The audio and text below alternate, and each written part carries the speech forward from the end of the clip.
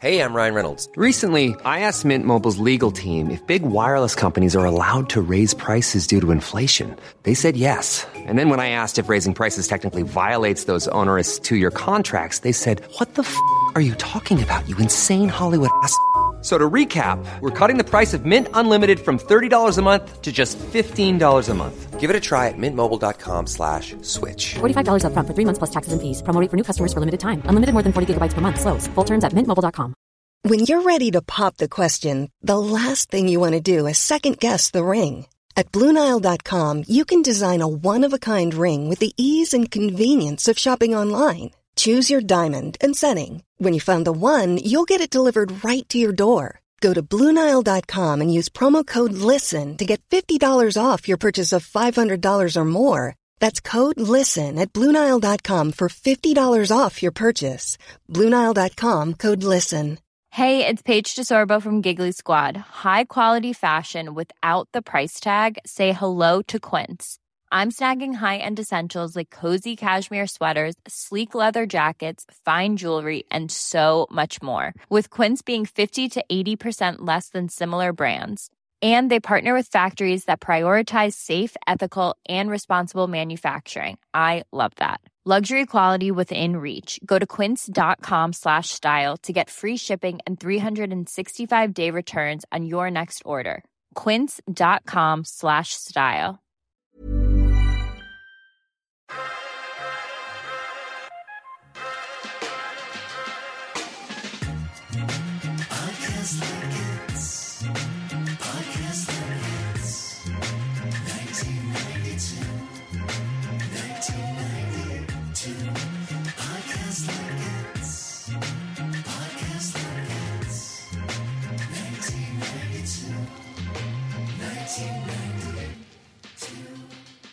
Welcome to Podcast Like It's 1992, the podcast where we talk about the films of 1992. Here from our perch in 2023, I am one of your hosts, Phil Isco. I'm your special guest host, Emily St. James, sitting in for your normal host, John Calvin, but not that one. It's a different John Calvin. It's just a guy. Different. Interesting. Just a guy named John Calvin. It's not the founder of Calvinism. I want to be clear about that. Just Paul Schrader. Strange choice. Common name. Listen. It's all going to make sense in a bit. I'm setting myself up. I love it. I love that you're teeing something up, Emily. It always pans out. Yeah. Yeah, I mean, I was going to say in for your regular host, Paul Schrader, but if he was like the guest host of this, I think that would be like it. Like, it would be like an issue. But people would be like, are you going to get canceled for this episode? More people would probably listen, let's be clear, if he was just on here like spitting fire. But yeah. I had a friend who was in a Zoom poker game with him during the pandemic. Fiery guy, apparently, so much so that he was removed from the poker game. Hell yeah. Excited. Yeah, who knows? With us today, Mitchell Beaupre, editor and podcast host at Letterboxd. Thank you so much for being here, Mitchell. We're very excited to talk about Paul Schrader's Light Sleeper. I reached out to you. You were kind enough to say you want to come on the podcast. And this was like your number one pick, if I remember correctly, on the list of movies. Hell yeah. So I got to ask right out of the gate, what is it about Light Sleeper that you want to talk about? Like, why this movie?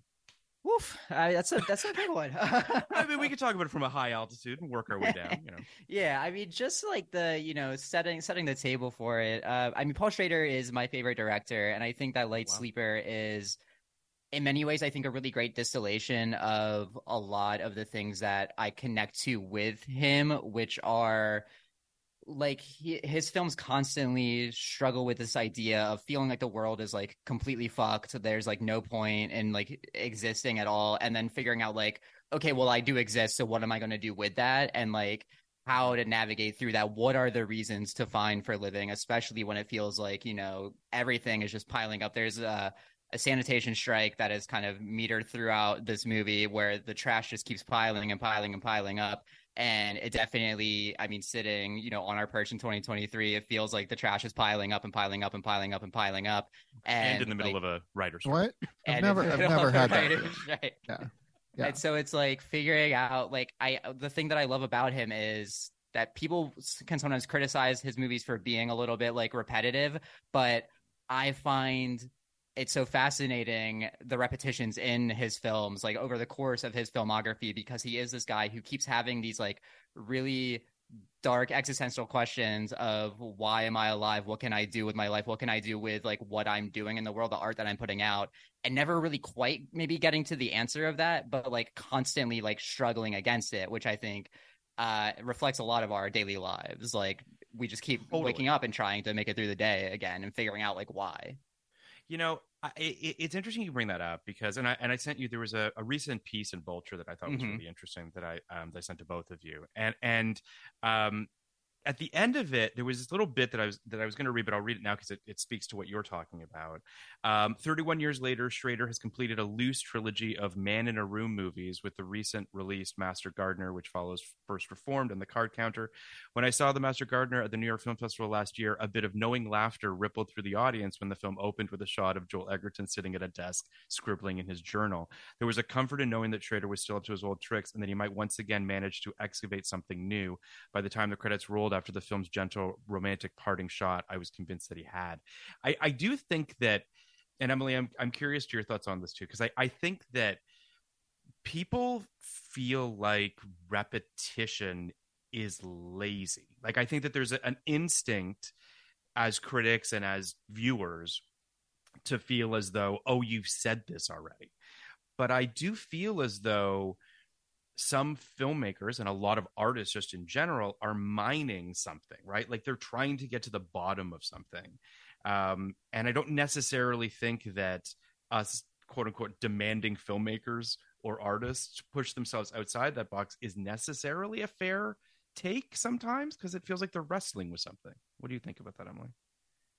I mean, I'm thinking about this a lot with Wes Anderson, who, because Asteroid City is coming up as we record this. Can't wait, as you listen to this, it was released 5 years ago, and I'm still a Wes Anderson fan, but I have very much I didn't like Grand Budapest Hotel as much as All of America. Okay.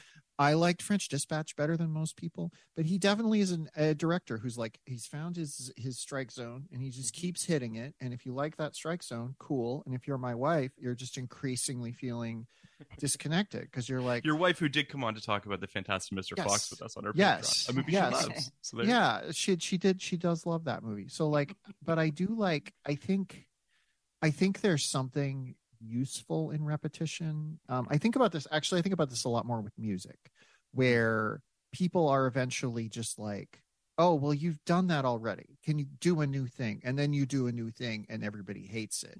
And it's just like, I do wonder, like, okay, so Paul Schrader makes like a rom-com. What does that look like? Paul Schrader makes a Marvel movie. What does that look like? But I mean, Paul Schrader is someone who is, for a lot of different reasons, I can take or leave him in certain ways. There are movies of his I adore. There are movies of his bounced off me. I looked up his filmography. He's made like 20-some movies. Yep. So many of which I've never heard of, which for a major filmmaker is pretty incredible. There's a run in there. There's a run in there of ones that have just kind of fallen by the wayside. Yeah.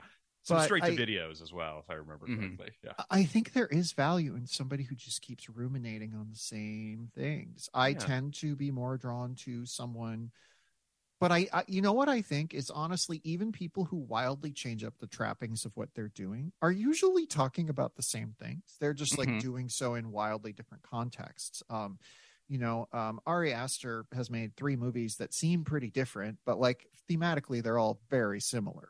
Like on the outside, they're pretty different films. So yeah, I think asking an artist to leave their comfort zone is sometimes necessary. Sometimes they have to, but usually you're not gonna like I don't think Wes Anderson's gonna go and make a John Cassavetes style nitty gritty kitchen sink realism movie and suddenly not make a movie about wistful longing for like a way of life that has passed away. He's just going to do it in a John Cassavetes style. Actually, I would kind of like to see that. I'd watch it. I mean, I do think that, specifically for Schrader, right, who has this kind of some people would argue that he's just ripping off Pickpocket, the For Saw movie. Some people believe that there is that, but that's neither here nor there. I think that the idea of, a a sort of misanthropic male protagonist grappling with their existence and what does it all mean. Um, there's worse tropes to be mining, if you understand kind of what I'm getting at. Like, I think that he has found something interesting to say each time he has stepped up to the plate with that. And the outlier of all of this is a movie I love from '99, Bringing Out the Dead, which is a film that he wrote, adapted the book, and Scorsese directed the film. And I vividly remember that film's release and everyone being like, we got New York, it's nighttime, we got VO, and it's basically someone behind a corporate vehicle of some sort. This is going to be, Taxi Driver. And what I love about that movie is how oddly, darkly comedic it is. It's a strange movie that's dealing with a whole bunch of different things. And I think that movie was kind of put in a box because of Taxi Driver that was a little unfair. And I think that Schrader keeps also unfortunately being put in that box as well, which I think is a little unfair. Like, I watched this movie and it's hard for you not from the first frame or two to think of Taxi Driver and American Gigolo, right? Like, you can't not think about where he comes from as a writer and as a filmmaker. But there's so much more to it. And it feels so lazy to me to just kind of clump them all together and be like, it's all the same. I mean, I'm assuming, Mitchell, you feel similar. But Yeah, definitely. I mean, those three, he's always like connected as this trilogy, the same way that he connected First Reformed Card Counter, Master Gardener as a trilogy. But like you said, I think that there is, I mean, not even necessarily an evolution, because I don't think that each one is like elevating above the other one, but they are definitely doing different things. I mean, Travis Bickle is a very different character than, Gear and Gigolo is a very different character than Defoe and Light Sleeper. And I think that even if these guys are having similar ruminations about the world around them, and like, I mean, each of them navigating relationships with women in similar ways, like this one has a very similar kind of dynamic with the two different women that he comes across having, that we see him having his relationships with, the same way that Taxi Driver does. The two women kind of propel where this character's journey is going on, and this one has a very similar ending to Taxi Driver, which we could get to. But it definitely feels like the perspective is very shifted, and like I can totally see why people would watch this and have Taxi Driver in their mind like the whole way. But when I watch it, I don't think about Taxi Driver like at all, other than, knowing that it's also from Schrader. But like aesthetically, like formally, structurally, it feels very unique. But it's really the perspective that I think changes how this world is being drawn. Especially, I mean, American Gigolo, I feel like, is a completely different movie from being seen through Gear's character's eyes. Yeah, this movie felt very sort of forgive me if this sounds whatever, but like a little laconic, and I don't mean that in a bad way. I mean, the movie does feel very sort of you know what I mean, like insomnia, this idea of just sort of sleepwalking. And Taxi Driver very much doesn't feel that way. That movie very much feels like it's barreling towards the conclusion, and we're watching a man slowly unravel and his sanity sort of losing control. This movie doesn't feel like that at all. And part of it, I think, has to do with Willem Dafoe's performance, but also just, I mean, this is such a moody movie. And it's not to say that the Taxi Driver isn't, but yeah, I mean, it's interesting because, like, Emily, you texted me, I want to say like probably halfway through it. No, I was done. I was just the about first done. time when sorry, my apologies. Yeah, text was I had paused it with 10 minutes to go grab my child. Yes, okay. Whose name we have just bleeped. Thank you. Yes, Thank you, absolutely. Ernie. Thank you, Ernie, for bleeping that. But yeah, I texted, I went to grab my child and brought the child back in, and they were like, just normally they love to watch whatever's on the TV. Yeah. And they just were like, whatever. They could not care less about Light Sleeper. See, the reason that so sometimes I get texts from Emily where she gives me her daughter's review of a film, which sometimes I'm led to believe is her review, and sometimes it is a genuine review. Yeah. This time I was unsure, so it was interesting. It was an interesting journey I went through, unsure as to what you felt of this movie. Yeah. I mean, I liked it. Question mark. No, I had like I did genuinely like it. We can talk a little bit more about. Like Paul Schrader and I are too similar in many ways for me to wholly get on his vibe. Like we have very similar upbringings, and I just like took that in a whole different direction. And really, Paul I didn't Schrader, know that about him. To be fair, absolutely. We were born in the same city, Phil. This is going to be This is going to be let's just dig into this. Let's pull out the couch. Let's dig into it. Grand Rapids, Michigan. Yeah, that's where I was born.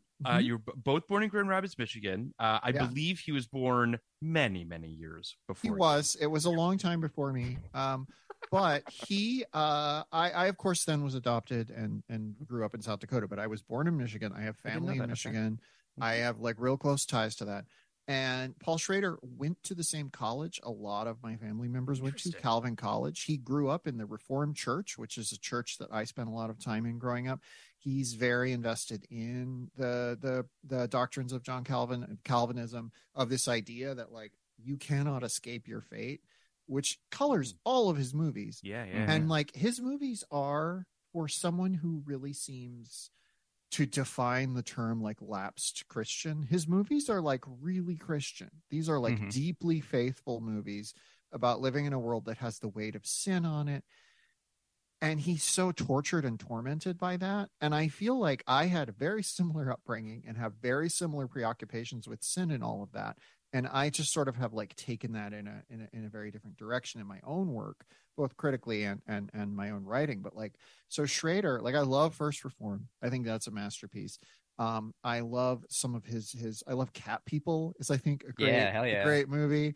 I love a lot of his movies, and then there's a lot of movies I haven't seen, and then there's a lot of movies where I watch it and I'm like, that was good, and then I never think about it again. Like my wife went to see a movie and left me with our child, and she came back and she asked, how was the movie? And I was like, you went to the movie, you realize this, right? And she was like, no, the one you watched this morning. I was like, the one I watched. And I was like, oh right, I watched a movie this morning in preparation for a podcast.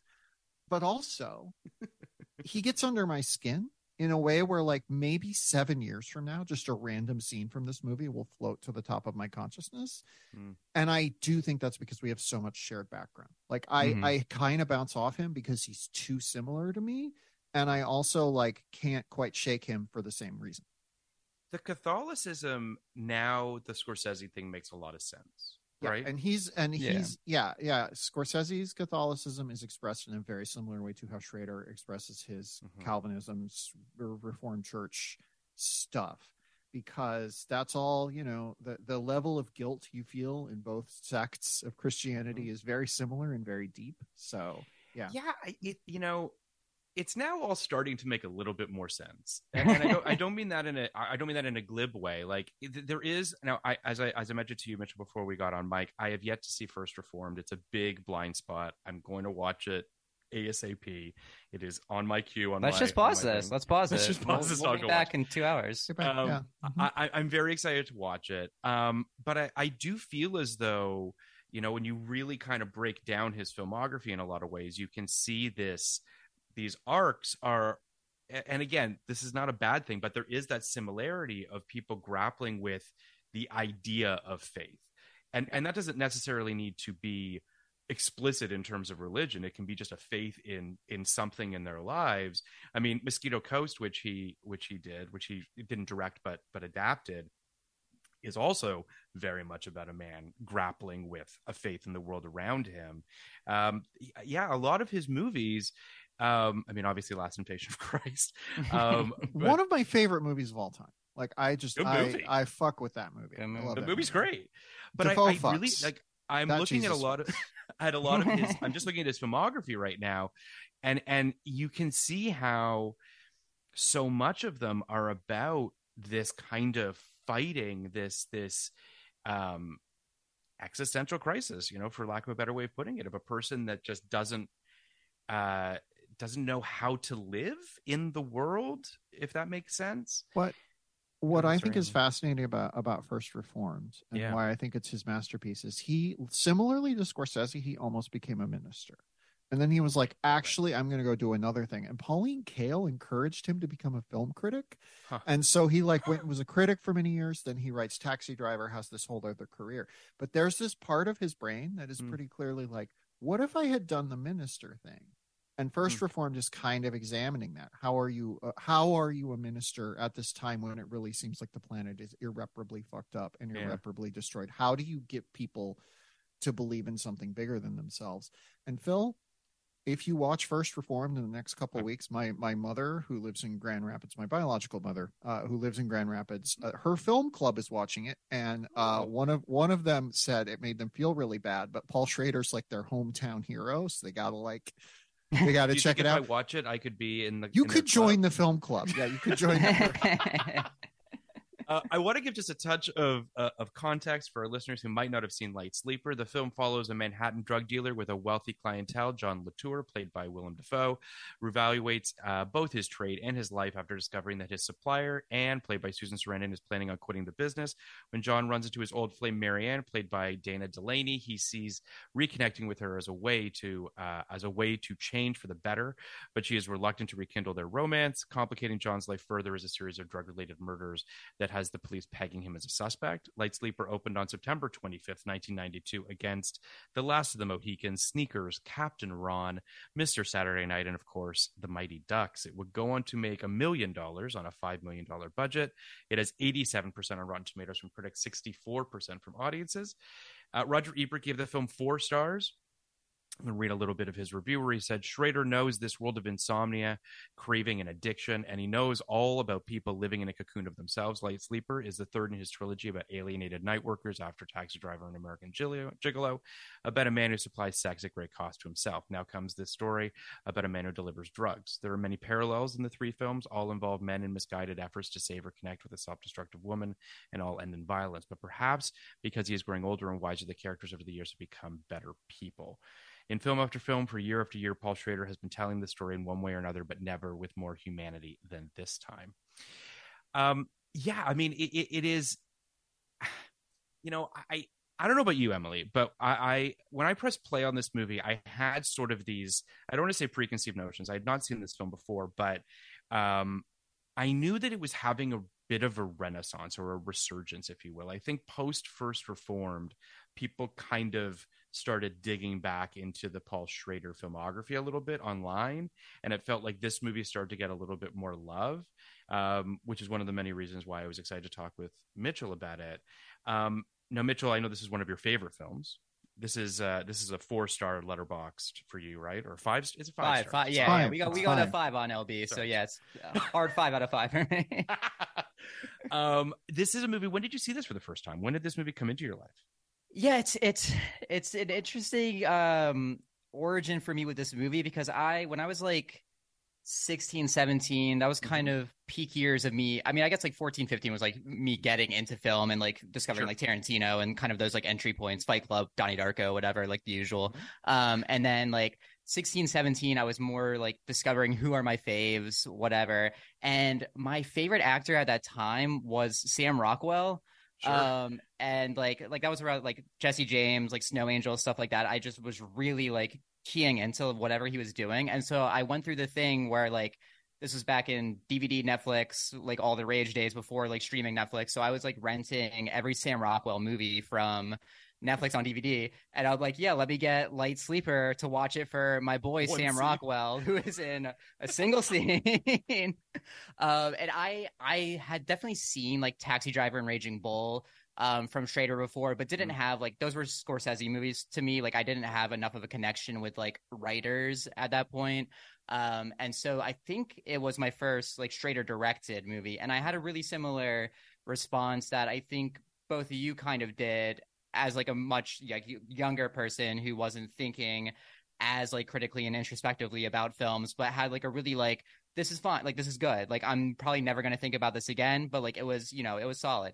And then it really didn't cross my mind again until much later, probably around the time of like Dying of the Light, the Schrader Nick Cage movie that got like stolen from him from the studio, and like he hated it, wanted to recut it, and they basically like cut, like, I mean, literally, like, shut him out of the editing room and didn't let him re-edit, released it like absolute garbage, and then he recut it himself to as close as he could to what his vision would be, and released it like for free on the internet illegally, and it's still on like the Internet Archive under the title Paul Schrader's Dark, which is still a really weird, doesn't feel fully formed movie, but it's interesting to watch. But so I got interested in that story and what was going on with that movie, and that kind of led me into then like going into the Schrader catalog and watching like Blue Collar and Hardcore and all Affliction Mishima. For the first time. Mishima, yeah. Sure. And so then that led me back to Light Sleeper, and going back into Light Sleeper after seeing so much more of his stuff and understanding more about who this guy is, learning about the Calvinism and this like inherited burden that he feels like he has, that he's wrestling with all the time. And those things really like hit me in a much more substantial way when I understood more about who the guy was that was making this movie, rather than just viewing it as, hey, Sam Rockwell's not in this movie more than one scene. This is very confusing for me. You know, it's so my exposure to this movie is relatively limited, and by that I mean, I don't know about you guys. I'm older than both of you, so you know, I have a history with VHS. So there's a movie, and I don't know which one, but there's a movie that I watched. Great, this is a great start to a story. You like this. There's a movie I watched constantly as a kid that had the trailer for this in front of it.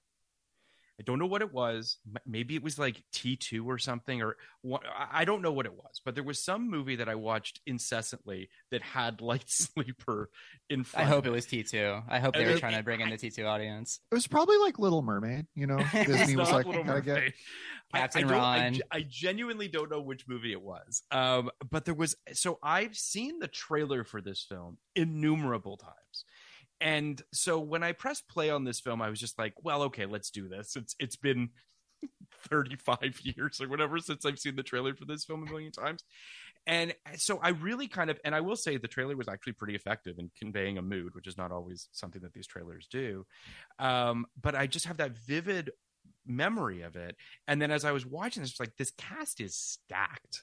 Like, I mean, Jane Addams, who is so good in this movie, who has, you know, a handful of scenes, and it's got to be one of her first movies. She's very young in it. She plays Dana Delaney's sister, Randy. She looks like such a Randy too. Like, I was like, that is a Randy. But like, she's wonderful in this. Ed Lachman shot this film, or Lachman, I think it's Lachman, but so it looks fantastic. It's got, you know, this obvious nocturnal vibe as Schrader wants to do. I was really kind of taken in by its mood and its vibe more than anything. And it is kind of just sort of, you got to kind of roll with it movie, as opposed to like really, not really very plotty. There's kind of a murder sort of going on. I was watching it. I was telling Phil before we started recording that I watched it. I've seen it, you know, plenty of times. And last night I was watching it again just to kind of give myself like a refresher before this conversation. And it was the first time I watched it with my partner, who had always been kind of interested because I knew that like I love the movie and everything. And it was their first time. They were very mid on it. They gave it like a 3 on their Letterboxd. But when we were reading, or they were reading like the Letterboxd plot description like out loud to me before watching it, and like the Letterboxd plot description is like, there are murders happening, and like he becomes under suspicion for murder, and I'm like, don't read, like, that is not what this movie is about. Please don't get assumptions based on it. Like, it really is like, it's not a plot driven movie. It really is that mood thing. I liked you said laconic earlier, and I think that's exactly it. It does feel like a movie. I think one of the time, like the second time that I revisited it, I probably watched it at like 3:00 in the morning, and it feels very much like a 3:00 in the morning. Yeah. Like you're sort of half awake, drifting through kind of watch. And I think that's what this guy is going through. He really is like, he's not connecting to anybody. He's not connecting to anything. He has no idea. Like, Susan Sarandon's playing, you know, his boss, and she has these grand schemes. She always has these grand schemes, but she's really trying to move into this cosmetics, you know, game that she wants to link into. And he just has no clue what he's going to do. And like the first half of the movie is him like thinking like, what am I going to, like, I'm not doing anything. Like, he's just really drifting through it all. And the movie feels like it's drifting through it all in a really effective, really purposeful way. Patrick H. Willems, I've cited this video on this podcast before, did a video about vibes movies. Yes. He was nodding toward Tenet and Miami Vice, just basically movies that are like about things looking cool and kind of sleek and like the plot doesn't matter. I think that there is also a kind of vibes movie that is movies that feel like not being able to fall asleep. It's literally just like a whole subgenre of films that are set in kind of this murky nighttime world. It feels like a perpetual like 1:30 a.m. And there's like, just enough like life going on the sides to know it's not like the time everybody's asleep. But yeah, this is a movie that feels like having insomnia.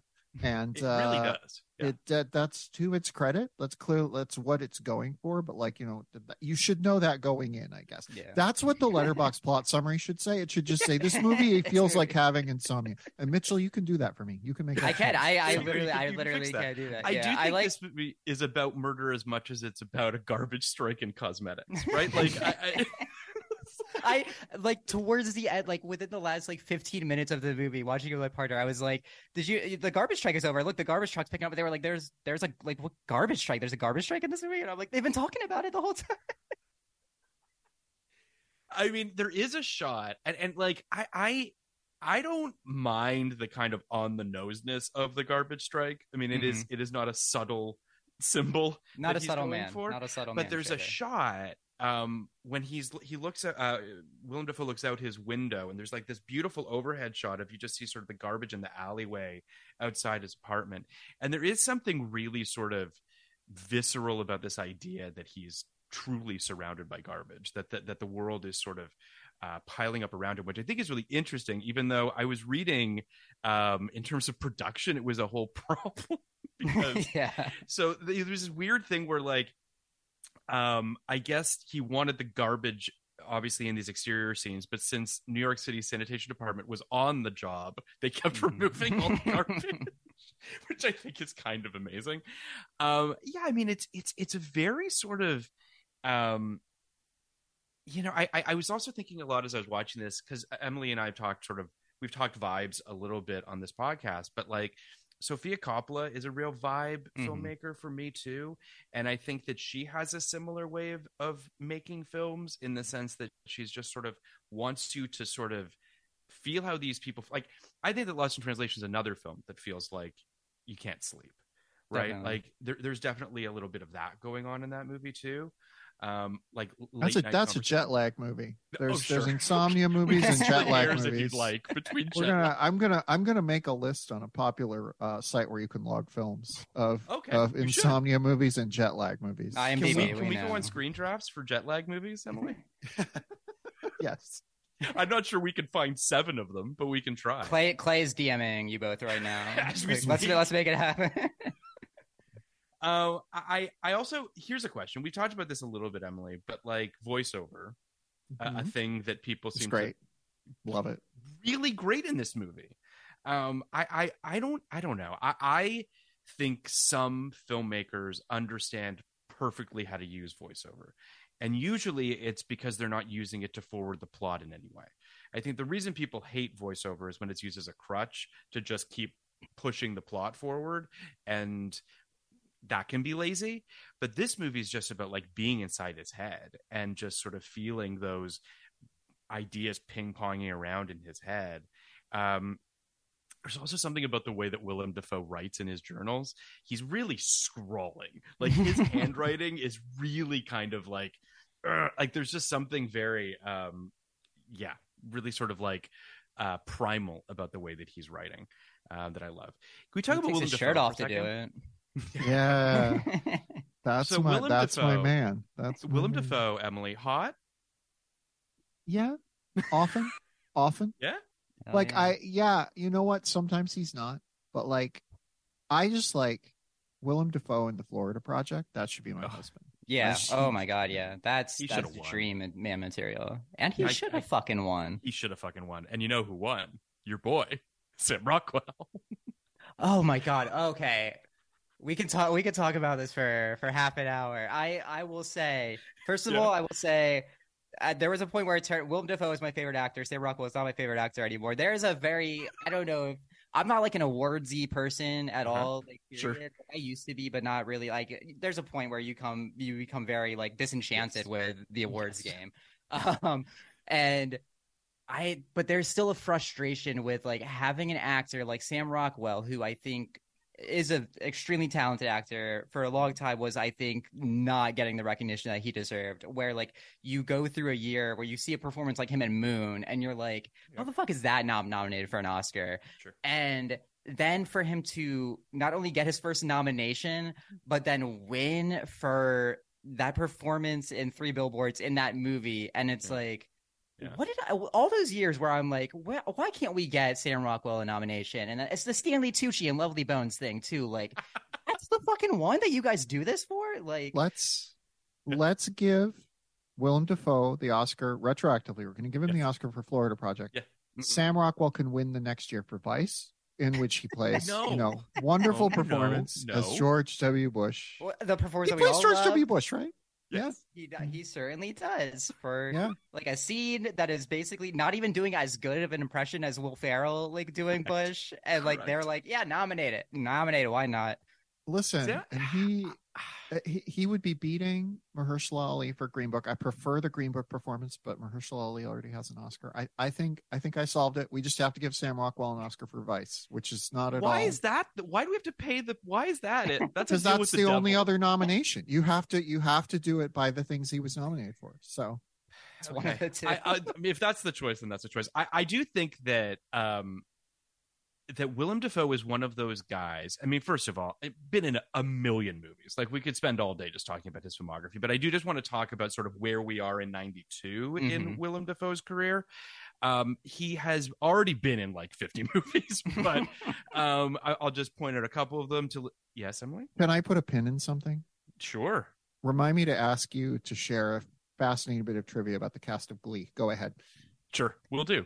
Okay. That's a great tease. It's a great pin. To Live and Die in L.A. He's in 85. Great fucking movie. Underrated movie. My favorite Dafoe performance is To Live and Die in L.A. So good in that movie. Yeah. Platoon in 86. He's also great in that movie. Last Temptation of Christ in 88. Mississippi Burning in 88. I mean, just he's killing it. Born on the 4th of July in 89. Crybaby, Wild at Heart in 90. Like, just, I mean, it's crazy. This guy is just, and then it's Light Sleeper in 92. 93, not so great for him. Body of Evidence. What do you mean not so great? And then it's, I mean, truthfully, I think at a certain point, I don't want to say he starts taking money, but he does start doing more bigger budget movies. Speed 2, baby. Speed 2 being the most egregious, but Affliction is also that year, so he kind of balances the scales a little bit. Yeah. And then, Existenz in 99, which I love. Boondock Saints, he's insane in that movie. I mean, just what movie is he in? And then, American Psycho. He does have a nomination for Shadow of the Vampire in 2000, which I think was his first nomination. Platoon. He got one for Platoon. Yeah. Yeah. Oh, he got one for Platoon. Oh, I didn't know that. Yeah. Okay. Shadow of the Vampire, he's great in that. And then, of course, he's Spider-Man. And then, it's... The thing, I rewatched all the Raimi Spider-Mans. Yes. For a thing I did for my newsletter last year. Mm-hmm. And the thing about him in Spider-Man is he does the I'm a guy who goes crazy thing. Mm-hmm. I think better than anybody, even better than Jack Nicholson. Mm-hmm. And he kind of the entire genre of superhero movies had to do other things because he just hit the pinnacle. And even when it's like Alfred Molina playing Doc Ock, they have to find a new twist on this basic idea. And I rewatched it and I was like, they've never beaten. Do better than that. Yeah, please go ahead. I was gonna say, one of the things with him that I love is he's so unpredictable, and he is not an actor that you can pin into anything. He is a character actor, but he is so distinctly morphing himself through everything, and every single performance, the Spider-Man, him playing Osborn, you feel like you have a sense of knowing what that character is going to be. Even rewatching it now, I rewatched it last year for Jen Johan's podcast. I went on to talk about Dafoe for a while, and one of the films that we talked about was Spider-Man, and I rewatched it for the first time in a while, thinking I remembered distinctly what that performance is and everything. And it has so many different notes to it. Just that scene with the Thanksgiving dinner, I was just thinking, yeah. And the way that he turns from being like menacing to weirdly being like very sexual and like erotic and like he makes it work. Like he is arousing in that scene, but then also really fucking funny and campy in like the Raimi way, and then also bone chilling it within like 2 minutes of all of it. It's like really fascinating how he can pull it off. Well, we could obviously spend hours talking about his Spider-Man performance, but I'll just say this one other thing about it. There are very few people that could pull off a scene talking to a mask on a chair. And he is, again, like, this is a testament to what Raimi's doing with those Spider-Man movies most of the time, which is just finding that balance of like the theatrical with the grounded. And so much of it is in the casting, but like Willem Dafoe is one of those guys who kind of a chameleon. You know what I mean? Like, he's done so many different things and he can do so many different things. And what I think is so interesting about the performance in this film is how I found it kind of disarming up top. Like, I found myself just sort of like, I in a weird way, I almost was like, is he miscast for the first half of this movie? I don't think he is. But in the first half, I was just like, he's kind of a sweetheart. And he's kind of like, there's this kindness to him and this humanity to him. And then there's just sort of this, like, anger is the wrong word, but just sort of retribution that he feels is necessary by the end of the film. And this guilt that he feels about his relationship with Dana Delaney. But like, he's doing all sorts of shit in this movie that I'm not sure I've ever seen him do before, which says something, because the spectrum of what he's capable of doing is pretty unbelievable. But the movie opens in such a sort of kind of nonchalant way. He just feels like kind of just a guy. He almost is meant to bleed into the woodwork. Like, he doesn't stand out, which feels intentional based on the job that he has and what have you. But I was just really kind of taken with him in this movie in a way or just feeling like I saw flavors of him that I had not seen before, which I thought was really interesting. The other person in this film who I want to unpack for a second is Susan Sarandon. Someone who I love her hair, her outfit, bitch. Her vibe in this movie is kind of fascinating to me. Sort of mother hen, kind of also like everything. Sorry, go ahead, Amelia. Everything about how she's styled feels like Paul Schrader. Feels like Paul Schrader would, like, to his costume designer or makeup people, is just like, hey, go do what you want. It's fine. It'll turn out fine, and it does. It does. It really does. That coat that she's wearing at the climax, where she's just walking into this building wearing a coat. Like, she could be wearing nothing underneath it. She could be wearing whatever underneath it. She's just owning every single room that she's in this movie. It is exquisite. It's unbelievable. Yeah. And there's also, she gets a Best Actress nomination this year for Lorenzo's Oil.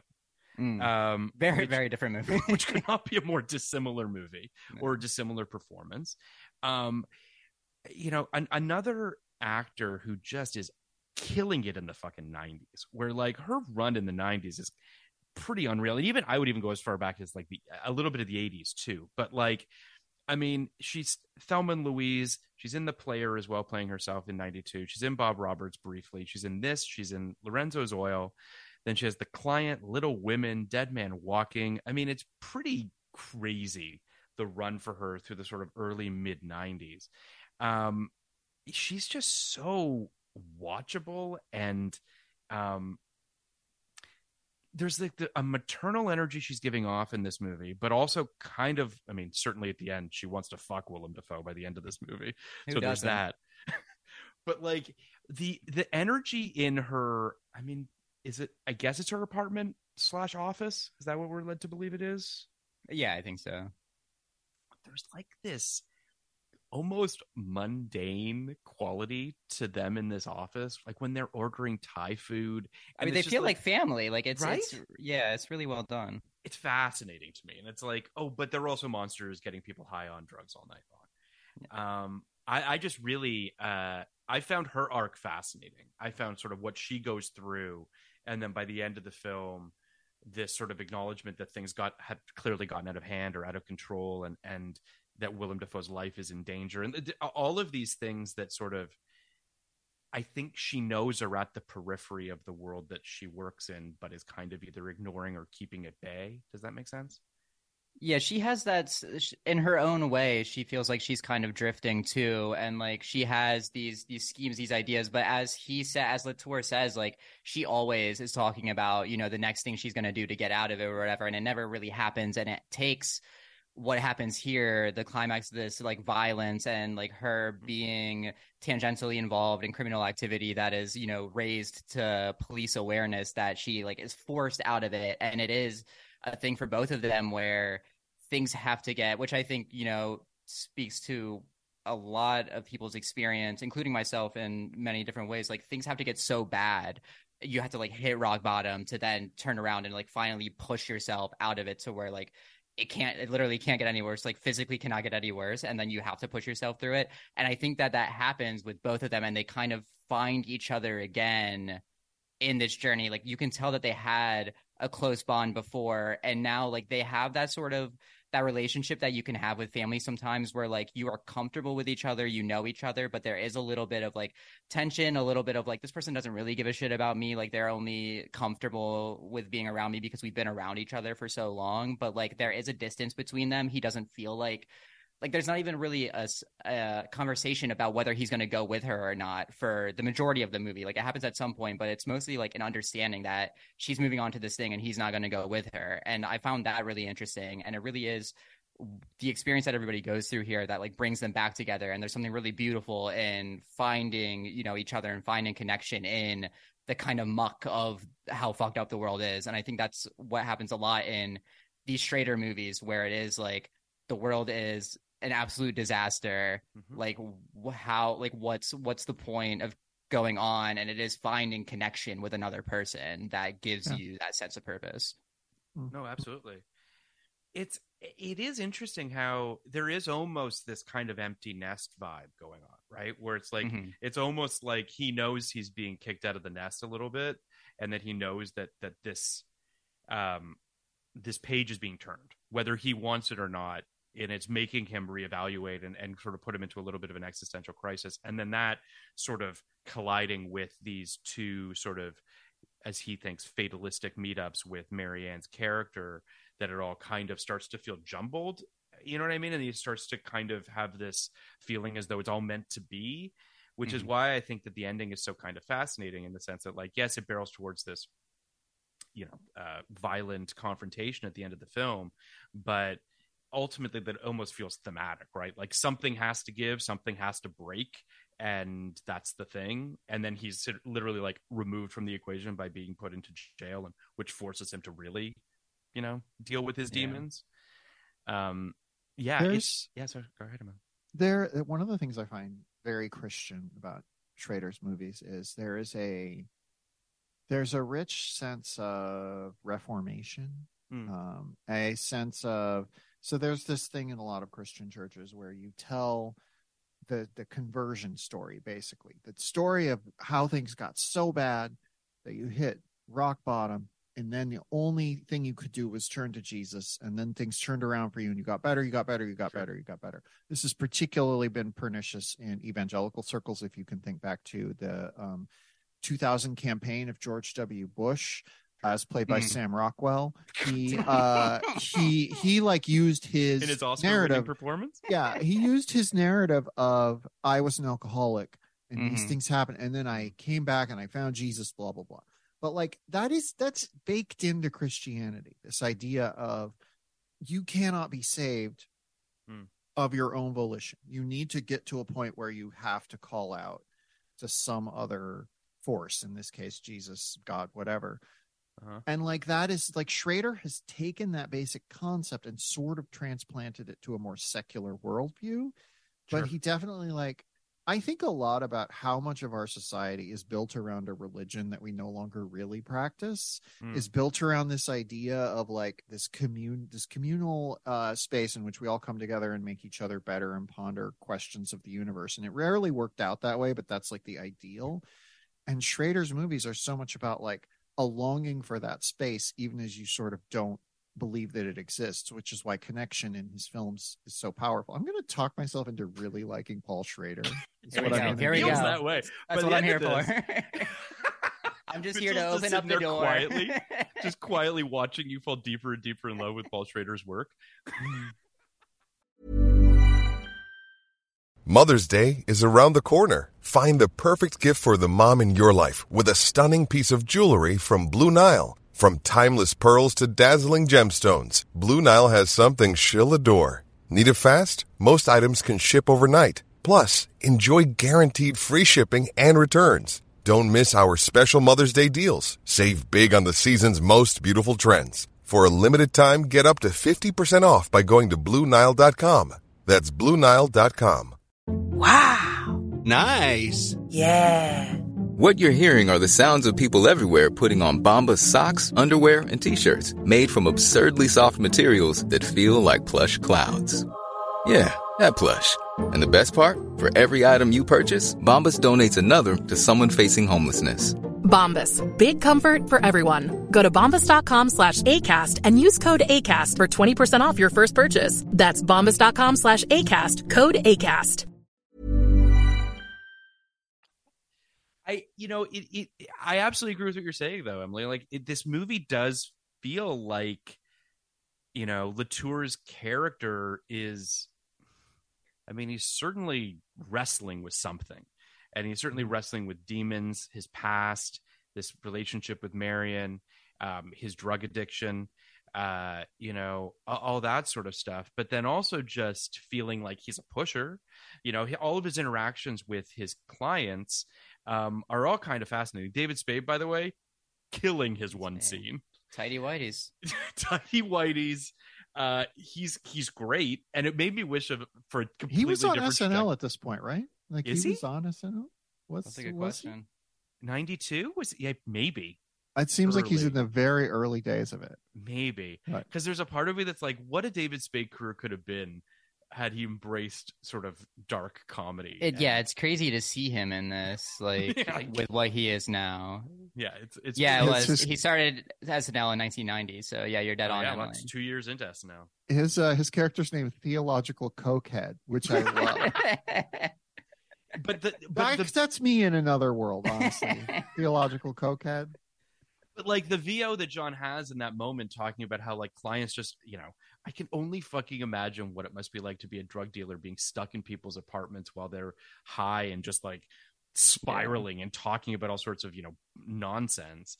And you do, I guess, become sort of like a bartender, right? Where it's like there's this weird kind of push and pull. Now, obviously, when you're a bartender, alcohol isn't nearly the same as, cocaine or whatever, but like there is something really interesting about that relationship and how Latour is grappling with that. Or you're like a priest, Schrader does this thing like so often. Taxi Driver, American Gigolo as well. Like he loves these characters who exist in this like transient, like transactional profession. Cab driver does it. Like people get into his cab, he has a relationship with them for however long they're in the cab, and then they get out. A gigolo, gives them a specific experience for a specific amount of time.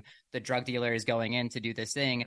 They feel like they can push like whatever their, like he exists for them in that moment. He is something like a vessel for them to put their thoughts on, as Spade does. He's, spouting theological cokehead nonsense to him for however long he wants until the guy leaves. And then the guy leaves and you don't think about him again. Like you're not thinking of like what your drug dealer is doing, when you're at home without him or whatever. And the priest is exactly the same thing, Emily. Like he exists in that space for what he can provide for another person, but they're not really thinking about what they can provide for him. And I think that that's a character type that Schrader comes back to again and again and again.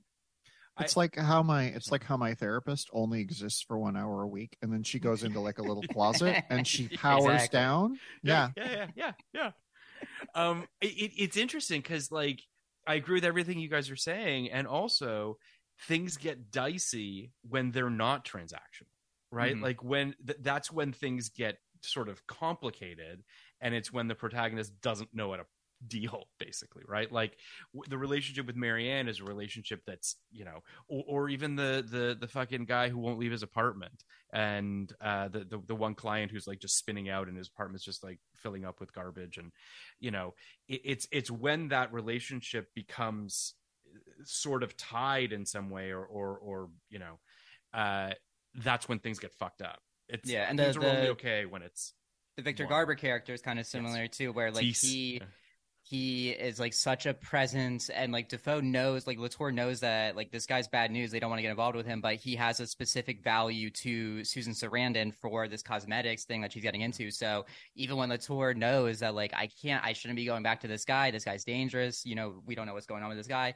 there's the pressure to keep going back, because it is the more that you get invested for whatever reason, whether it's, you know, capitalist value or personal value, the more that bridge becomes like built, and you're connected to that person in a way that can become like destructive, rather than having that distance and that separation. So you brought up Victor Garber, who is just swimming in the river of very interesting performance. Performance. When I saw the movie, like I didn't know who Victor Garber was when I first saw it when I was like a teenager, but by the time I revisited it, I knew who Victor Garber was. And even still, I watched it and was like, is that Victor Garber? Like for the first at least like scene that he's in, I'm like, is Victor Garber just a European man who kind of looks like Victor Garber? Emily, did you like Victor Garber in this film? I mean, I always love Victor Garber. He's having a blast. So like he's always having a good time is the thing.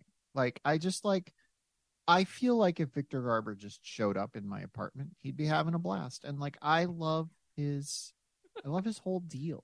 There's just something about the way that he just kind of plays nebulously European, man. I don't know. He's kind of, he does definitely, he feels like he's there just to make the plot go, but as actors you cast as a character who's there mostly to make the plot go, like Victor Garber's at or near the top. He's, you know, it's so funny because he has a bit part in Singles, as you remember, Emily, obviously, as Debbie's suitor at the end of that film. He shows up with a mustache. Yeah. What a handsome fella. He looks great. I think I have such a dad association with Victor Garber, be it Alias, even in Titanic, he's got kind of this father-like component to it. So when he gets shot in the face in this movie, I found it quite disturbing. I was like, oh no. That just made me feel like even more like he was my dad. So I was just like, that's dark. This is where we unpack my trauma. What's up with that Glee thing? What's up with that Glee thing? Yeah, what's up with that Glee? You want to let's talk Glee. Okay, so as we were recording, this is the day after the Tony Awards, and Alex Newell, former Glee cast member, they won a historic Tony Award for featured actor in a musical for their performance in Shucked, which I hear is fantastic. Both them and the show. Only one other Glee cast member has won a Tony Award. This person has won 2 Tony Awards. And I will give you a whole bunch of hints, and I would bet you will never guess. Problem is, I know it already because I saw it on Twitter. So I'm not Twitter. I'm not going to say anything. But Mitchell, do you know who this person is? Do you know the Glee cast well enough to be able to do this? I probably know like top 10-ish cast members. If they're in the first 2 seasons. Yes, this person was a regular in season 1. And I'll tell you this: they did not win a Tony for performing. They have won a Tony for producing. They have randomly become like one of the most significant theater producers. But yeah, they're a season 1 regular. You can just say character name. You don't have to know the actor name. But guarantee you won't get it. You're not going to get it. I'll say this. It's not who I thought. Like when I saw this, I was like, huh, that's interesting. And I also don't know that I knew it was for producing. But Emily, please go ahead and for our listeners, I just want to see if Mitchell can do it. I mean, it's for their moment. This is their big moment. Would it be Kurt? Chris Colfer? No, it's a good guess though. It's a really good guess. Yeah. I feel like that's too obvious of a guess though, and the thing is that like the ones that I would remember are either, you know, sadly not with us anymore, or like I mean, like it's obviously not Leah Michele. It's obviously Now, Lea Michele's never been nominated for a Tony. I think is she was there last night though. She was there last night. She sang "Rain on My Parade" for the millionth fucking time. She's gonna get people to love her yet. It's gonna happen. Is she? Is she? I'm turning on her. She's so try hard. Can't help it. So Emily, you give up, Mitchell. Yeah. I would give up. I mean, I'm assuming it's not like Matthew Morrison because I feel like I would know if it was Matthew Morrison. Matthew Morrison has been nominated one time. I checked this. Oh wow, it's Jenna Ushkowitz who played Tina Cohen Chang. She produced. Oh wow, good for her. Yeah. She produced the revival of Once Upon This Island, which won Best Musical Revival in 2017, and she produced the play The Inheritance, which won Best Play in 2021. She has 2 Tony Awards for producing. Jenna Ushkowitz, please produce this podcast's Broadway adaptation. Wow. Lea Michele, none. Lea Michele, not a nomination, let alone not 2 not Tonys. A nomination. I mean, it is pretty incredible that she's never got a nomination, which to me just shows like Broadway is not into her, man. Here's the thing. She's done so little stage work since she became famous. Like she could, like in theory, the one nomination she could have gotten was Spring Awakening, and it just didn't happen. So yeah, she has the same birthday as me. Oh, really? Which is nice. I had such a huge crush on her during the Glee years, and then finding out that she was a piece of shit kind of rocked my world a little bit. Do you 2 text? Are you friends? You born the same day? She's in the other room. We live together.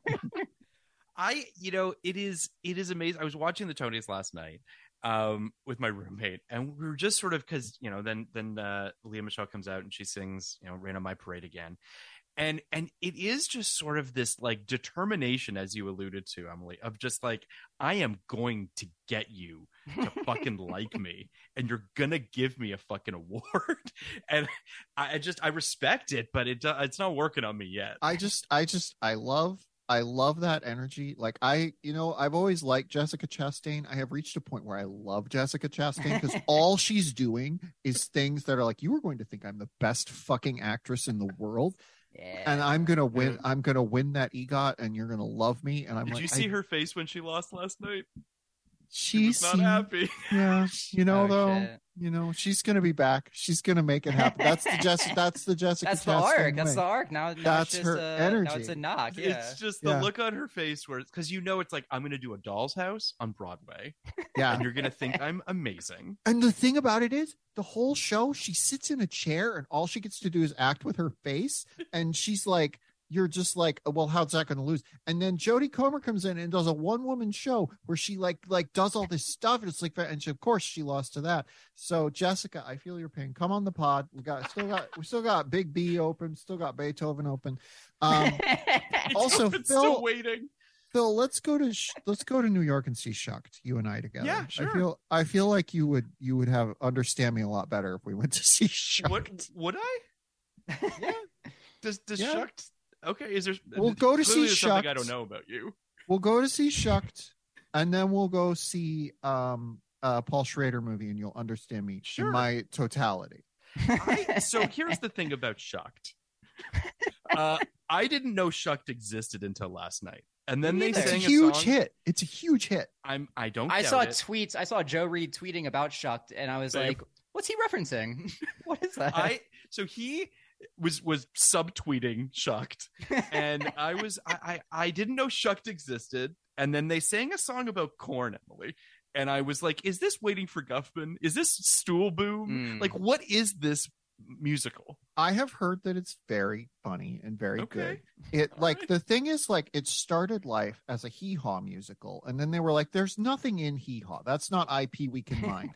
And they were like, well, we got to have some IP. And they were like, our new IP is corn. And everyone was like, everybody knows what corn is. IP. We can do this. We can make the ultimate IP, a vegetable. But like, it's written by some really great country music songwriters. So like, I think it's just very silly humor, and like people are. It looks like it because that song looked crazy. Let's go see it. Let's get Shucked. Let's get Shucked. I'll get Shucked with you. Get Shuck pilled. Yeah. We're gonna get a Shucked movie in like 10 years starring Jessica Chastain. These two worlds finally merge. So I do want to pivot back to Light Sleeper for just a brief. What? Interesting. For Why? Weird choice, but yeah, I mean, sure. So Dana Delaney is someone who, in my brain, fantastic. She is very good in this. I can't say that so, and I don't know if you have this as well, Emily, because we did Passion Fish. Mm-hmm. We have Sneakers as well. Marie McDowell, and Dana Delaney, in my brain, kind of the same person. It's that alliteration. Yes, that's what it is. It's the alliteration. that's the reason. They also look very similar, and both had similar haircuts in the 90s. But like, and they have kind of a similar energy. I think that Mary might be a couple years older than her, but still, there's kind of a similarity there. Dana Delaney, what do I know her from though? Like, what would you say is her biggest thing?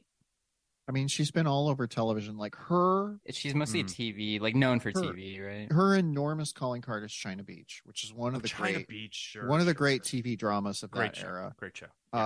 Fantastic show. Gives John Wells his start. Never like a highly rated show though, but she won a bunch of Emmys for it. Yeah. She definitely feels like she's done a lot more television stuff.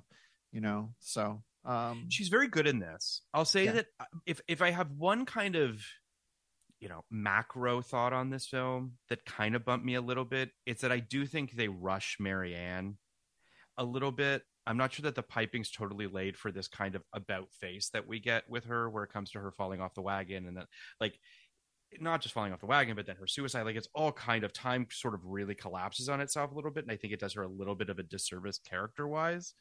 But the scene she's in, especially sort of these like two-hander talky scenes with her and Willem Dafoe, are really beautifully done. The scene in the cafeteria in particular, at the hospital when her mother is dying, really good stuff. And they really they feel like they have history, if that makes sense. Like, you really feel the years of codependence they had on each other. She's really good in this. I don't know. I was just a little bummed that it felt like, and I don't know if this was an editing thing. This film's only about 90 minutes long. So I do wonder whether or not there's a little bit more in there, a little more real estate for us to feel her descent, because it just feels very quick. But what did you think about Dana Delaney in this film, Emily? Still thinking about Shucked. Sorry. No, I generally love Dana Delaney, and you talking about like how it feels like she's kind of ushered out of the movie abruptly.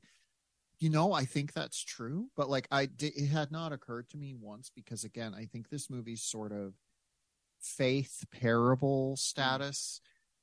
That's such a trope of the story of conversion, of Reformation, is like, oh, and then the person fell off and suddenly like 2 days later they were dead. It's just it's such a trope of that. And it's like, it does feel to me like the stakes of this movie are not quite real. They're a little bit more existential, and that like underlines them. So I kind of felt like I wasn't supposed to buy that it had happened, even if it had actually happened, if that makes sense. Yeah, I hear you on that. I guess it's also the type of movie that, like, I don't think you can put the plot moves under a microscope. I don't think it's expecting you to. So I don't mean to be too hard on it in that regard. There is a moment in the Marianne thing that I love where, so like, they have sex in the most like Paul Schrader way. It has to be mentioned that we are seeing them naked, like on the bed facing each other. She looks down and says, "That's quite an erection." He says some very like philosophical Schrader line that nobody would ever say, and then she says, "I'm dripping." And like credits to Dana Delaney, like, it does not take you that far. I mean, my partner was like, "What?" And I was like, "She's dripping. She's." Yeah, what didn't you understand? Listen, it's just as a cisgendered heterosexual woman, I know that that's how it is when you have sex with a man. How it is. Sometimes you're just dripping, and sometimes Willem Dafoe has that effect on women. Is the thing? He does. He probably would, honestly. Yeah, you guys know the Antichrist story, right? The Lars von Trier, the penis story with Willem Dafoe. No. So please Lars. Tell it. Antichrist, you guys have seen Antichrist, right? I know of it. I can't watch it, but I know what happens. Okay, so there is a a penis, an erect penis in the movie that is representing Willem Dafoe's penis. It is a prosthetic penis. And Lars von Trier has said that the reason why it's a prosthetic penis, Willem Dafoe and von Trier initially wanted it to just be Dafoe's penis, but he said that when he saw Willem Dafoe's penis, it was so distractingly large that it had to be a prosthetic because it would take people out of the movie if they really saw his actual penis. So, I mean, Dana Delaney's saying that's quite an erection. I buy it. I buy that it is quite an erection. Wow. That's not what I expected the story to be. But I also just love that Willem was like, yeah, let's go to town. I got nothing to be worried about. Really, yeah. That's incredible. Yeah, that scene is the sex scene is just so like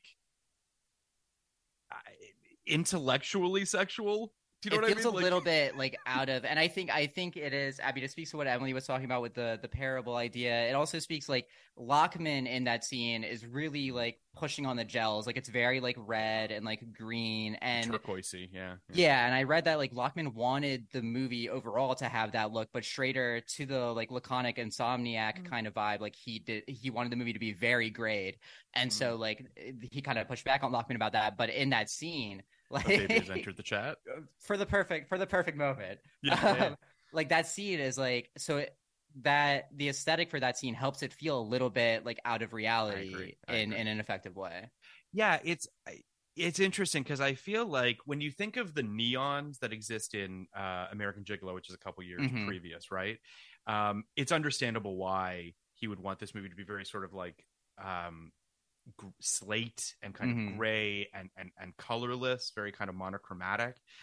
So when you do get into Marion's apartment and you have this sex scene and you have this sort of post-coital scene on the ground, like it does make you sort of feel like life has entered the equation in a way, you know, and the kind of intoxicating quality that they have on each other and how everything must sort of feel dialed up when they're together, which I think is an interesting way of doing that aesthetically, visually, which I appreciated. But I will say that like it's not hot. Like, no, you know what I mean? Like it's not aroused. It's not. I was aroused. intrigued, but not sure. aroused. Yeah, no, sure. Who wouldn't be intrigued by, you know? Intrigued but not aroused is the like Christian reformed way of having sex. That's a song in Shucked, right? Intrigued but not aroused. Yeah. I done a little digging. Shucked is apparently one part Music Man and one part Hee Haw and one part like a story about the corn industrial complex. So we're gonna crack Shucked by the end of this podcast. We're gonna crack Shucked. So the thing I was gonna refer to earlier is the moment when John calls the hotel so that he can record Marianne's voice on the outgoing voicemail message on his ghetto blaster, and then proceeds to play her saying her name over and over and over again. Incredible. I mean, who hasn't? His mattress that is like on the ground, but it's also like the flattest mattress I've ever seen. So like, you just sleep on the ground, bro. Like you are sleeping on the ground. Like it's something else. I mean, it's fantastic. Can we talk about the psychic for a quick second here? Because the psychic, there's a psychic played by Paul Schrader's wife, Mary Beth Hurt. There it is. And essentially he goes to her. And again, this kind of plays into this kind of insomnia vibe where the episodic kind of characters that we continue to pop in on his journey through this sort of like nocturnal world or whatever. So, of course, there's a psychic mixed into this. And this psychic kind of just ultimately tells him what he already knows and is sort of predicting of his future and how sort of like grim the outlook is, I guess, is basically the best way to describe it. Like, it almost feels as though she's holding his hand towards this destiny that he knows he has to achieve. Does that make sense? Yeah. I think that, and I like that they don't play the psychic up more. Like, she's in two very distinct scenes. I feel like a lesser movie, the thing that you guys were talking about with narration, like being very like plot moving, like the psychic in a lot of movies would have been a much more prominent thing, because that is the one like externalized kind of example of us seeing what his kind of thought process is and like what his fears are, and his fears that there is like he keeps asking if his luck is running out, and I think that is a good way of us understanding what he is afraid of, that he's not writing in the journals, which I think is also interesting, that he's not writing diaries about feeling like his luck is running out. He's just writing diaries about having that kind of transient, like drifting existence. And I think the first scene with her, she says, like, everything you need is around you. The only danger is inside you. And that's like, I mean, again, like not the most subtle thing in the world, but I think it's one of those things where like he needs to hear it, but he doesn't hear it in the moment because he is still looking at the people around him for like that sort of purpose, right? Like the Dana Delaney, he's trying to connect to his past and not like looking at his future. And like he senses, like, I think he just takes the wrong lesson from it, right? Like she's saying like everything you need is around you, and he's like looking into his past because Dana Delaney just came into it and he sees that as a sign, but he still like isn't quite getting there. Yeah, it feels like he just needs some kind of nudges, if that makes sense. Like he's certainly kind of chewing on things, and she's sort of the one to be like, yes, you're right in the assessments that you're making about the things that are going around you. Yes. I love that the psychic also is so clearly you can see how she's working him. She does not, it's never implied that she's like an actual psychic, you know. You get the sense that like you see how she's like figuring out what this guy needs her to say, and she's like zeroing in on it, and she says general enough stuff and he'll be like, that doesn't sound right. She'll be like, keep that in mind.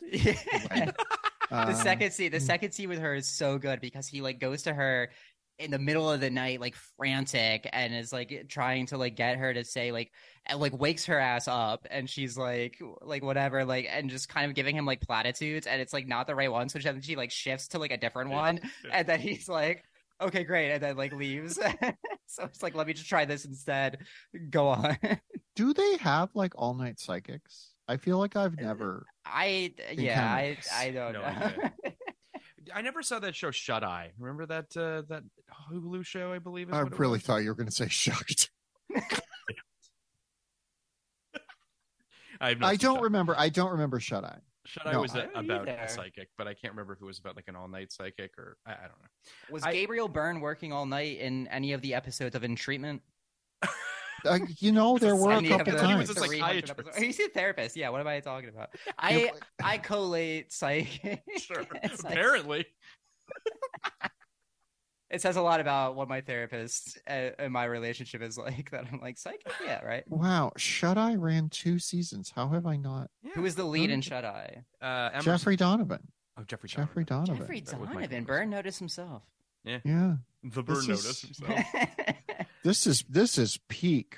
This is peak early streaming. This was like early Hulu days when they were like, they didn't really. Leslie Bowen. Yeah, this is when, and John Scheiben was the David Hudgens show ran season 1 and John Scheiben show ran Isabella Rossellini's in this. Shut Up was a real show, guys. I was just looking it up. Can I still watch it? Is it still on Hulu? I bet you could still watch it on Hulu. Maybe this is definitely that era when Hulu's like, they've realized they need to make their own stuff. Yeah. They haven't yet gotten to the point where they're doing like Handmaid's Tale and stuff and establishing 2016. Yeah, they're trying to figure it out. Yeah. I'm gonna watch Shut Eye tonight. You should watch Shut Eye. So at the end of this film, as we mentioned, there's sort of this detente that we're headed towards with Teese, played by Victor Garber, where basically Willem Dafoe has come to the realization that he knows he's probably going to die if he goes into this hotel room, and at the very least he needs to bring a gun with him in case he needs to fight for himself. And there's kind of this like, him and Anne are in the limo on the way there, and he's like, if I don't make it, you know, blah blah, here's my sister, this, that, and whatever. There's an amazing kind of moodiness as they walk into that hotel together, and I would argue it's the only time of the 6 or 7 times that Michael Biehn's fate is played in this film, where it really fucking worked for me. I'm not saying that it didn't work all the other times. It's certainly clearly kind of the mood he wants to register, and so he hits that button a bunch of times, and it's a good song and it works. But this was the only time where I was like, fuck yes, like we're headed into something and the shit's about to hit the fan, and they look cool as shit as they're walking into this hotel room lobby together, this hotel lobby, and it's just like, it's just all firing in that moment for me. I don't know. It just it did that moment register for you guys? Yeah, I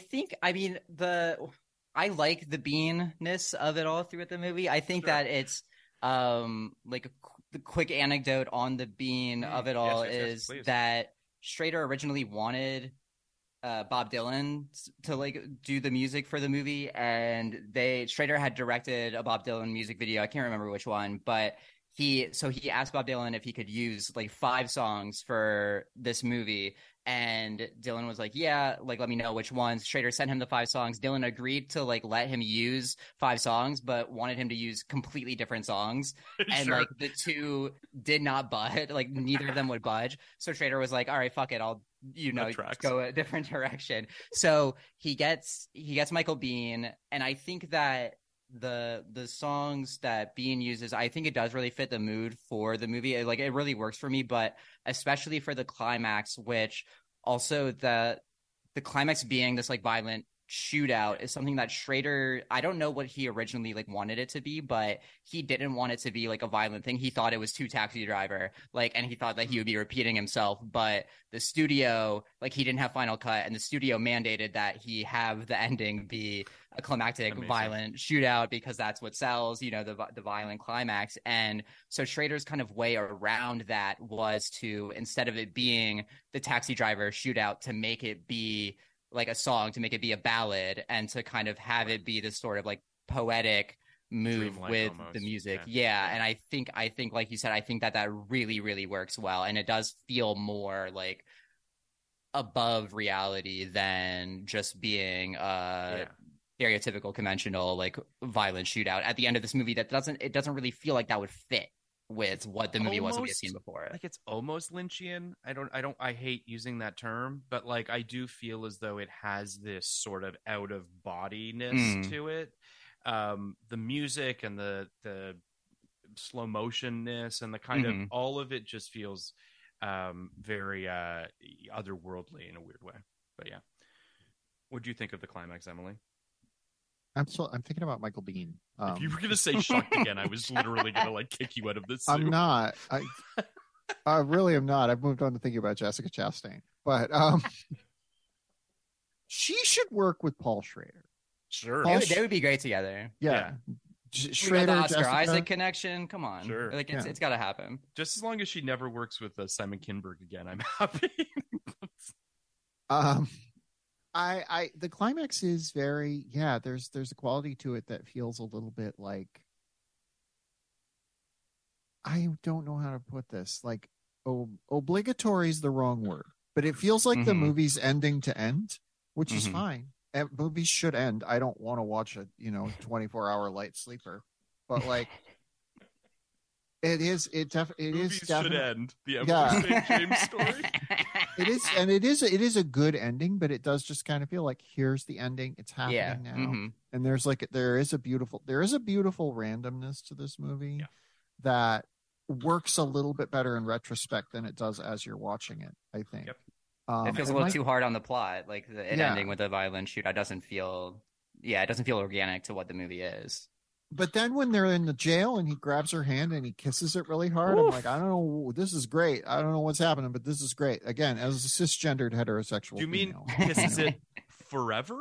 Yeah. Apparently just never my part, the credits are going. My partner's like, is this it? Like, does it move at all? And I'm like, no, this is just it. And they're like, I interviewed Willem Dafoe like a couple of months ago for that movie Inside that came out this year. And I should have asked him, what was it like kissing I was going to say Jessica Chastain, kissing Susan Sarandon's hand for 10 minutes straight and not being able to open your eyes. It's I think that you should have. He's probably still, upon some part of him is probably still kissing Susan Sarandon. We're all, in some way we all are. Somewhere deep inside. You know what I think? I think Paul Schrader, Jessica Chastain, Willem Dafoe should all work together. I think Jenna Ushkowitz should produce Shucked the movie. I think those three, that movie. It only makes sense at this point. If there's anything to come out of this podcast episode, I think it's that. I do want to talk about this last scene for a second, because it is, it starts really lovely in the sense of just sort of getting a real feeling that he's looking forward to a future, that he's kind of sees potential, and there's hope in him, and there's hope in her as well. And then he's like, did we ever fuck? And you're just like, oh, God damn it. Like, this was a nice scene. Why did it? But then ultimately, the kind of, quite frankly, sexual desire that they have for each other at the end of the film is not unwarranted, nor did I have a problem with it necessarily. It's just the fact that, like, he breaks this really kind of lovely scene by being like, I was so fucked up for so long, I don't even know if we've done it before. It is interesting. It's a strange energy. It's not a bad energy, but it kind of turns that scene into something different. But I still liked it. And then he kisses her hand forever. So, like, what's not to love? Again, I do think that the reading of this is sort of a Christian conversion, Reformation story is like really instructive here, because it's very much like, oh, this woman that I was meant to be with, I loved, but also I didn't remember, there is a quality to this that feels a little bit like Pilgrim's Progress, the John Bunyan book.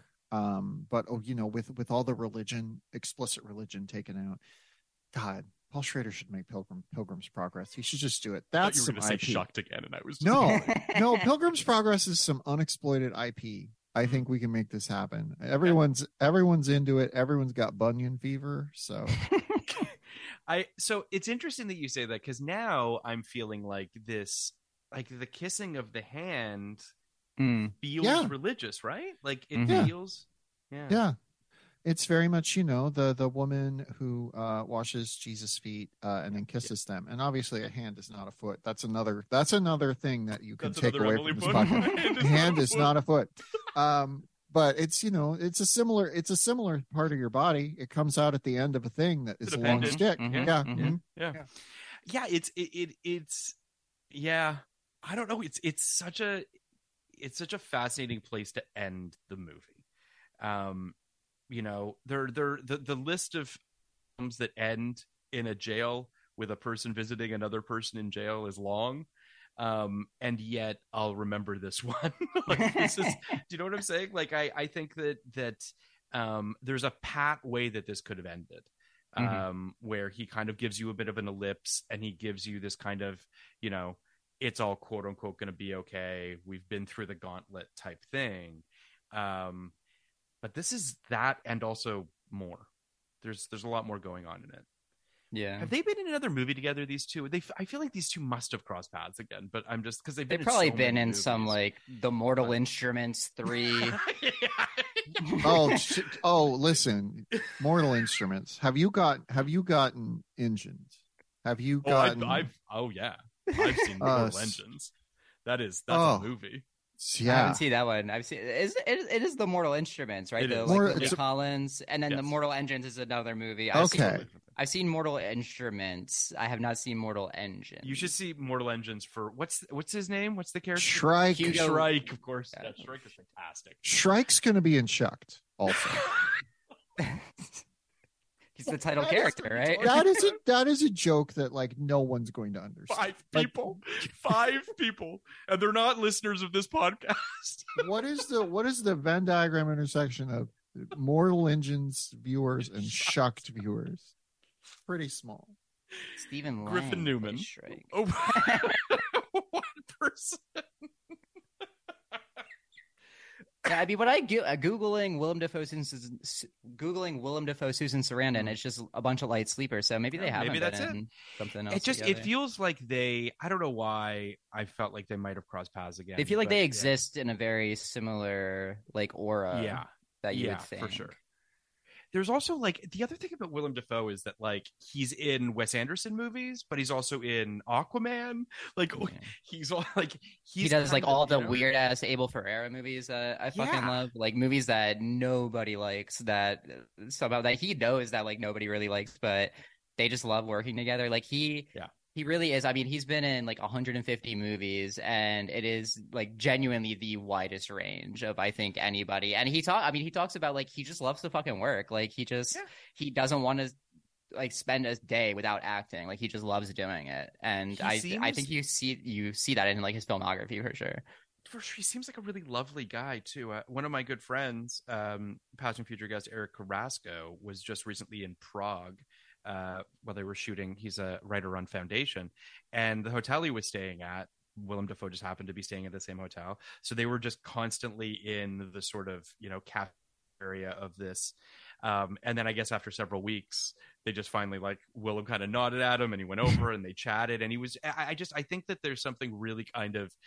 He seems really like normal. He's not a particularly normal looking guy. He doesn't radiate normal, but like that's why I think I won't speak for you guys, but one of the things that I love about his performance in the Florida Project is just how lovely he seems. Like he just seems like a sweetheart, and that's just not usually the energy. You know what I mean? Like people think not necessarily of The Lighthouse, but The Lighthouse is more the Willem Dafoe energy that people expect to get. So when he was in that, I was just like, you're just such a sweetheart. So good in The Lighthouse, though. Just he's fucking great in The Lighthouse. But yeah, I think that's why like I love this performance, because it is more like understated than most people would like immediately think of with Dafoe. But yeah, I mean, I love the Florida Project. Yeah, it's such like like that performance just feels like a warm hug, and I do think that I mean, you never really know, right? But like he could do some shit that'll get him canceled tomorrow, and we could certainly be having an email thread like, hey, should we record another episode like before like we put that out, like with all this in mind? But I think that like the Florida Project feels the most akin to like who he probably actually is. Did you guys ever listen to A24 did that podcast, like where they do the podcast where they pair people, and it was him and Isabella Rossellini. Oh, that's and cool. It was really nice because like they started off, and Isabella was like obviously they give them like a list of like questions and like conversation topics to like get into to like help steer the conversation or whatever, and almost immediately he's like, I don't care about any of that, like I want to have a conversation with my friend. And like it's like they're having conversation about the fact that she's like baking bread like while they're talking and like stuff like that, and it's like they barely get into like the craft or like to promote. Yeah, exactly. Like it's such like a like just a lovely conversation between the two of them, and I think it speaks a lot to like his vibe. He just likes talking to people, and like he just likes acting, and he just likes his life. He seems really, I don't know, he seems like he knows how lucky he is to get to do what he's doing. Speaking of the Florida Project as well, the idea that he would get that his son would be Caleb Landry Jones, like you're like, yeah, that makes sense. But yeah, I think he's a very sort of he's a fascinating guy, a fascinating actor. He's great in this movie. We're lucky to have him. He's going to probably make 100 more movies, I imagine. But I want to rate this movie, and then we'll talk about the film that we're covering next week. I came into this podcast, that is, at like a 74, and now I'm at like an 81. I really liked this movie. I think that it's definitely going to get me to finally sit down and watch First Reformed. It certainly has sort of sparked an interest to do a little bit more digging into Schrader's filmography for me. So in that respect, I'm thrilled that we got to cover it. But what about you, Emily? Where are you at?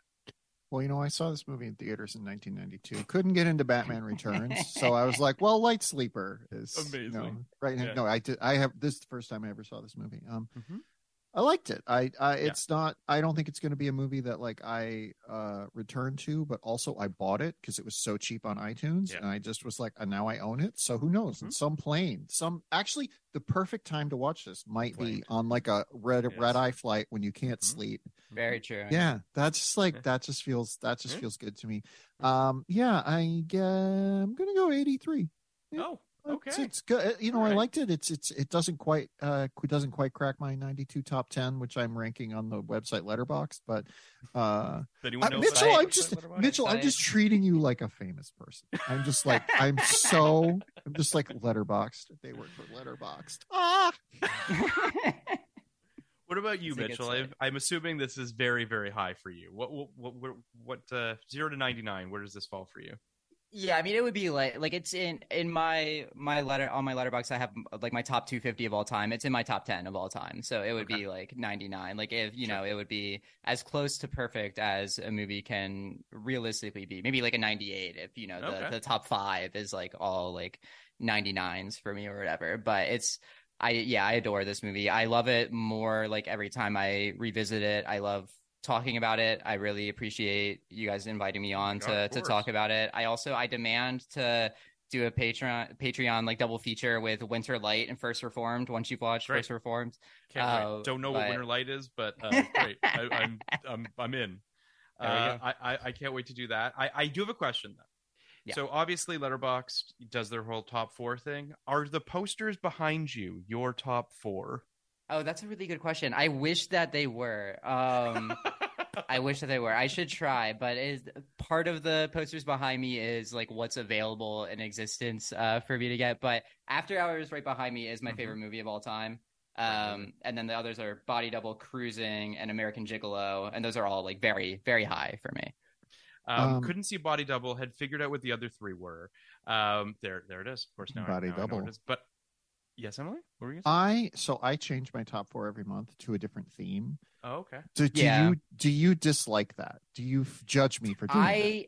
I dislike people who keep it rigid. I love themes. I'm not smart enough to think of themes. Like I love themes. I wish that I could pull off themes. What I do is my top 4. The first of every month, I change it to like my 4 favorite movies that I saw for the first time the previous month or whatever. Oh, so cool. I switch it out every month for that reason. I think it's very boring to keep the same top 4. Right now, you have a top 4 though.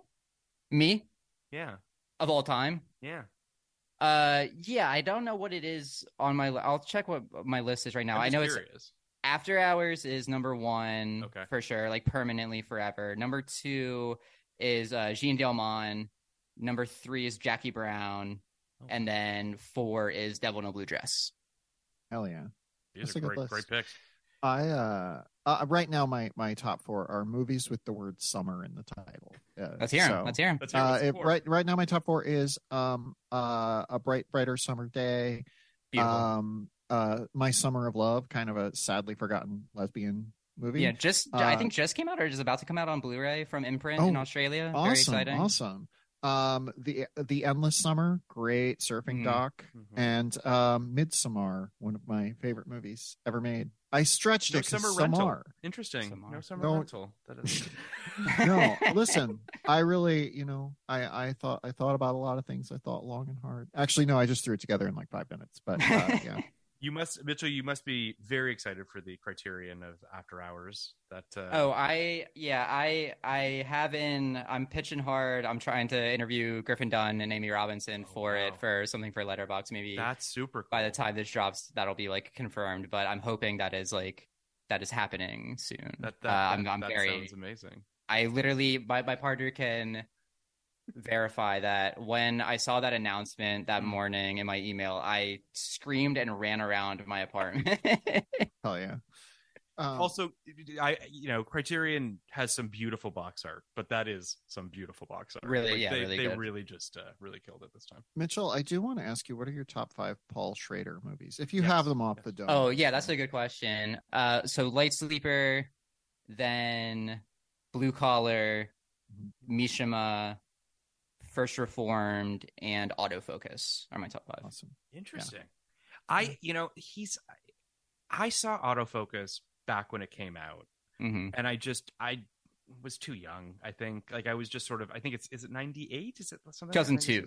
Oh, 2002. Okay, so I remember seeing it and just kind of being like, I don't really get this, and I as I think is the case with, generally speaking, great movies, I can be dismissive if I don't get it right off the bat. So a lot of his movies I need to reevaluate. Yeah. Like I didn't saw Cat People, and I was like, this is cool, I guess, but like Cat People was cool as hell. Yeah, I like the one that I always reference for that. I didn't like Alien the first time that I saw that when I was like a teenager. Like I thought it was boring, and then like 10 years later, I'm like, this is literally one of the greatest movies ever made. Like, what the fuck is wrong with me? So there's so many movies like that are like my favorite movies now that I like straight up didn't like when I first saw them. One of the neat things about me is that I'm never wrong. Every time I have an opinion, I continue to hold it for the rest of my life. Yeah, it's easier to just agree with Emily than it is to disagree. But I'll say this, the similar to you guys, or at least this, maybe not Emily, but you, Mitchell, the idea of like being able to reevaluate and being able to sort of take another look at something. Lynch was very much that for me. I was a Spielberg kid, and Lynch could not be more dissimilar to that. It took me a very long time, basically film school, to turn that part of my brain off and be able to kind of open myself up to things that don't fit into a rigid sort of structure. Obviously, I'm the better for it, but for a long time could not kind of lock into movies that are, for lack of a better term, plotless, if you will. The vibe movies we're kind of talking about, where it's like you need to just kind of let this movie wash over you and just like let it be. And I think viewers are taught to not be that way. Definitely. I think by the things that we watch, and I think it's a fucking bummer. It's why we are where we are right now as a film culture, I think, which is that people just need to kind of allow themselves to just, stop forcing your views on a movie and let the movie meet the movie where it's at. So but be that as it may. I love that this podcast about the Paul Schrader film Light Sleeper is also about three people from Los Angeles trying to figure out what Shucked is about with like very little information. This episode, which was fantastic, and Mitchell, thank you so much for being here. I love that there's a good 15-minute swath in the center about the Tonys. This is gonna be. I fucking love live theater. I love live theater. Yeah. I'm gonna the next time I go on double features is gonna be I'm gonna make Phil go to some live theater. Let's go to New York and we'll see Shucked and we'll see something else and we'll. Can we see Kimberly Akimbo? Listen, is Music Man still open? Because it's kind of like Music Man. Okay, well we could just go see it again. Actually, I don't think it's open anymore. We'll see. We're gonna see 2 plays, and then we'll go 2 musicals, and then we'll do a double feature episode on those 2 musicals. It's gonna be great. Mitchell, where can people find you, and how can people listen to you and read you and digest you? Digest. My letterbox is just letterbox.com/Mitchell. I am still regrettably on Twitter at @itismitchell. If you are, figuring out the Twitter thing, it's the best place to promote my fucking work. Like I'm just gonna stay there, unfortunately, until it like officially is dead. But I hate being on there. Letterbox podcast, the Letterbox show. I do stuff on there. I write stuff for our editorial on Letterbox, which is called Journal, which on the web and the app, there's like a tab at the top that you can find. I also freelance a decent amount, mostly at Paste magazine, so you can find a decent amount of stuff from me on Paste, which I did last year. I wrote an essay on Light Sleeper.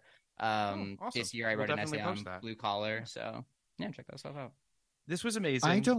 I no longer rank movies on Letterboxd. I just click the little heart if I like it. And do you get mad about that? Is that a thing that at Letterboxd HQ you're all like, ooh, those heart? I think most of my coworkers just do what you do. Like they give it a heart or they don't give it a heart. They don't do ratings. I am the complete opposite, where I do ratings but I don't do hearts, because I feel like it's like I don't understand the like rating something low and giving it a heart. Like if I want to give something a heart, like I would just rate it highly. Like I don't believe in guilty pleasures. I don't believe in like this movie's bad but I love watching it, so let me give it like a 2-star rating and I'll give it a heart. Like fuck that. Like if I like the movie, I'm gonna give it a high rating. So I don't do hearts, but I have no problem with the way that you'd handle it. I loved when I was rating, I did love giving it like 2.5 stars and a heart, which is what the one time I did that was for Halloween Ends, where I was like, I don't know that this movie works at all, but it's trying something. And I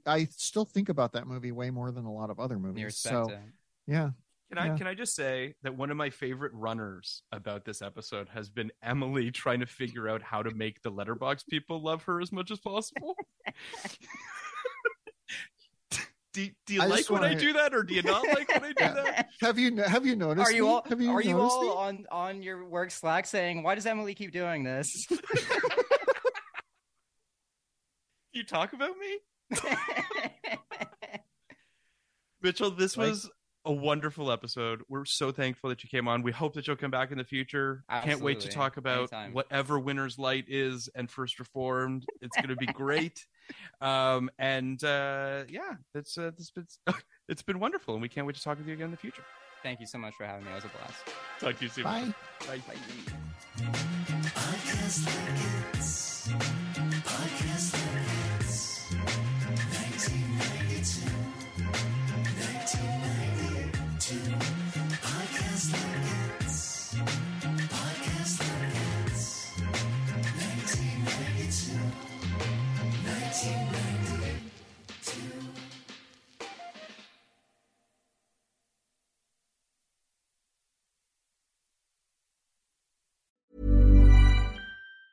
Mom deserves the best, and there's no better place to shop for Mother's Day than Whole Foods Market. They're your destination for unbeatable savings, from premium gifts to show-stopping flowers and irresistible desserts. Start by saving 33% with Prime on all body care and candles. Then get a 15-stem bunch of tulips for just $9.99 each with Prime. Round out Mom's menu with festive rosé, irresistible berry chantilly cake, and more special treats. Come celebrate Mother's Day at Whole Foods Market. Planning for your next trip? Elevate your travel style with Quince. Quince has all the jet-setting essentials you'll want for your next getaway, like European linen, premium luggage options, buttery soft Italian leather bags, and so much more. And it's all priced at 50 to 80% less than similar brands. Plus, Quince only works with factories that use safe and ethical manufacturing practices. Pack your bags with high-quality essentials you'll be wearing for vacations to come with Quince. Go to quince.com/trip for free shipping and 365-day returns. Planning for your next trip?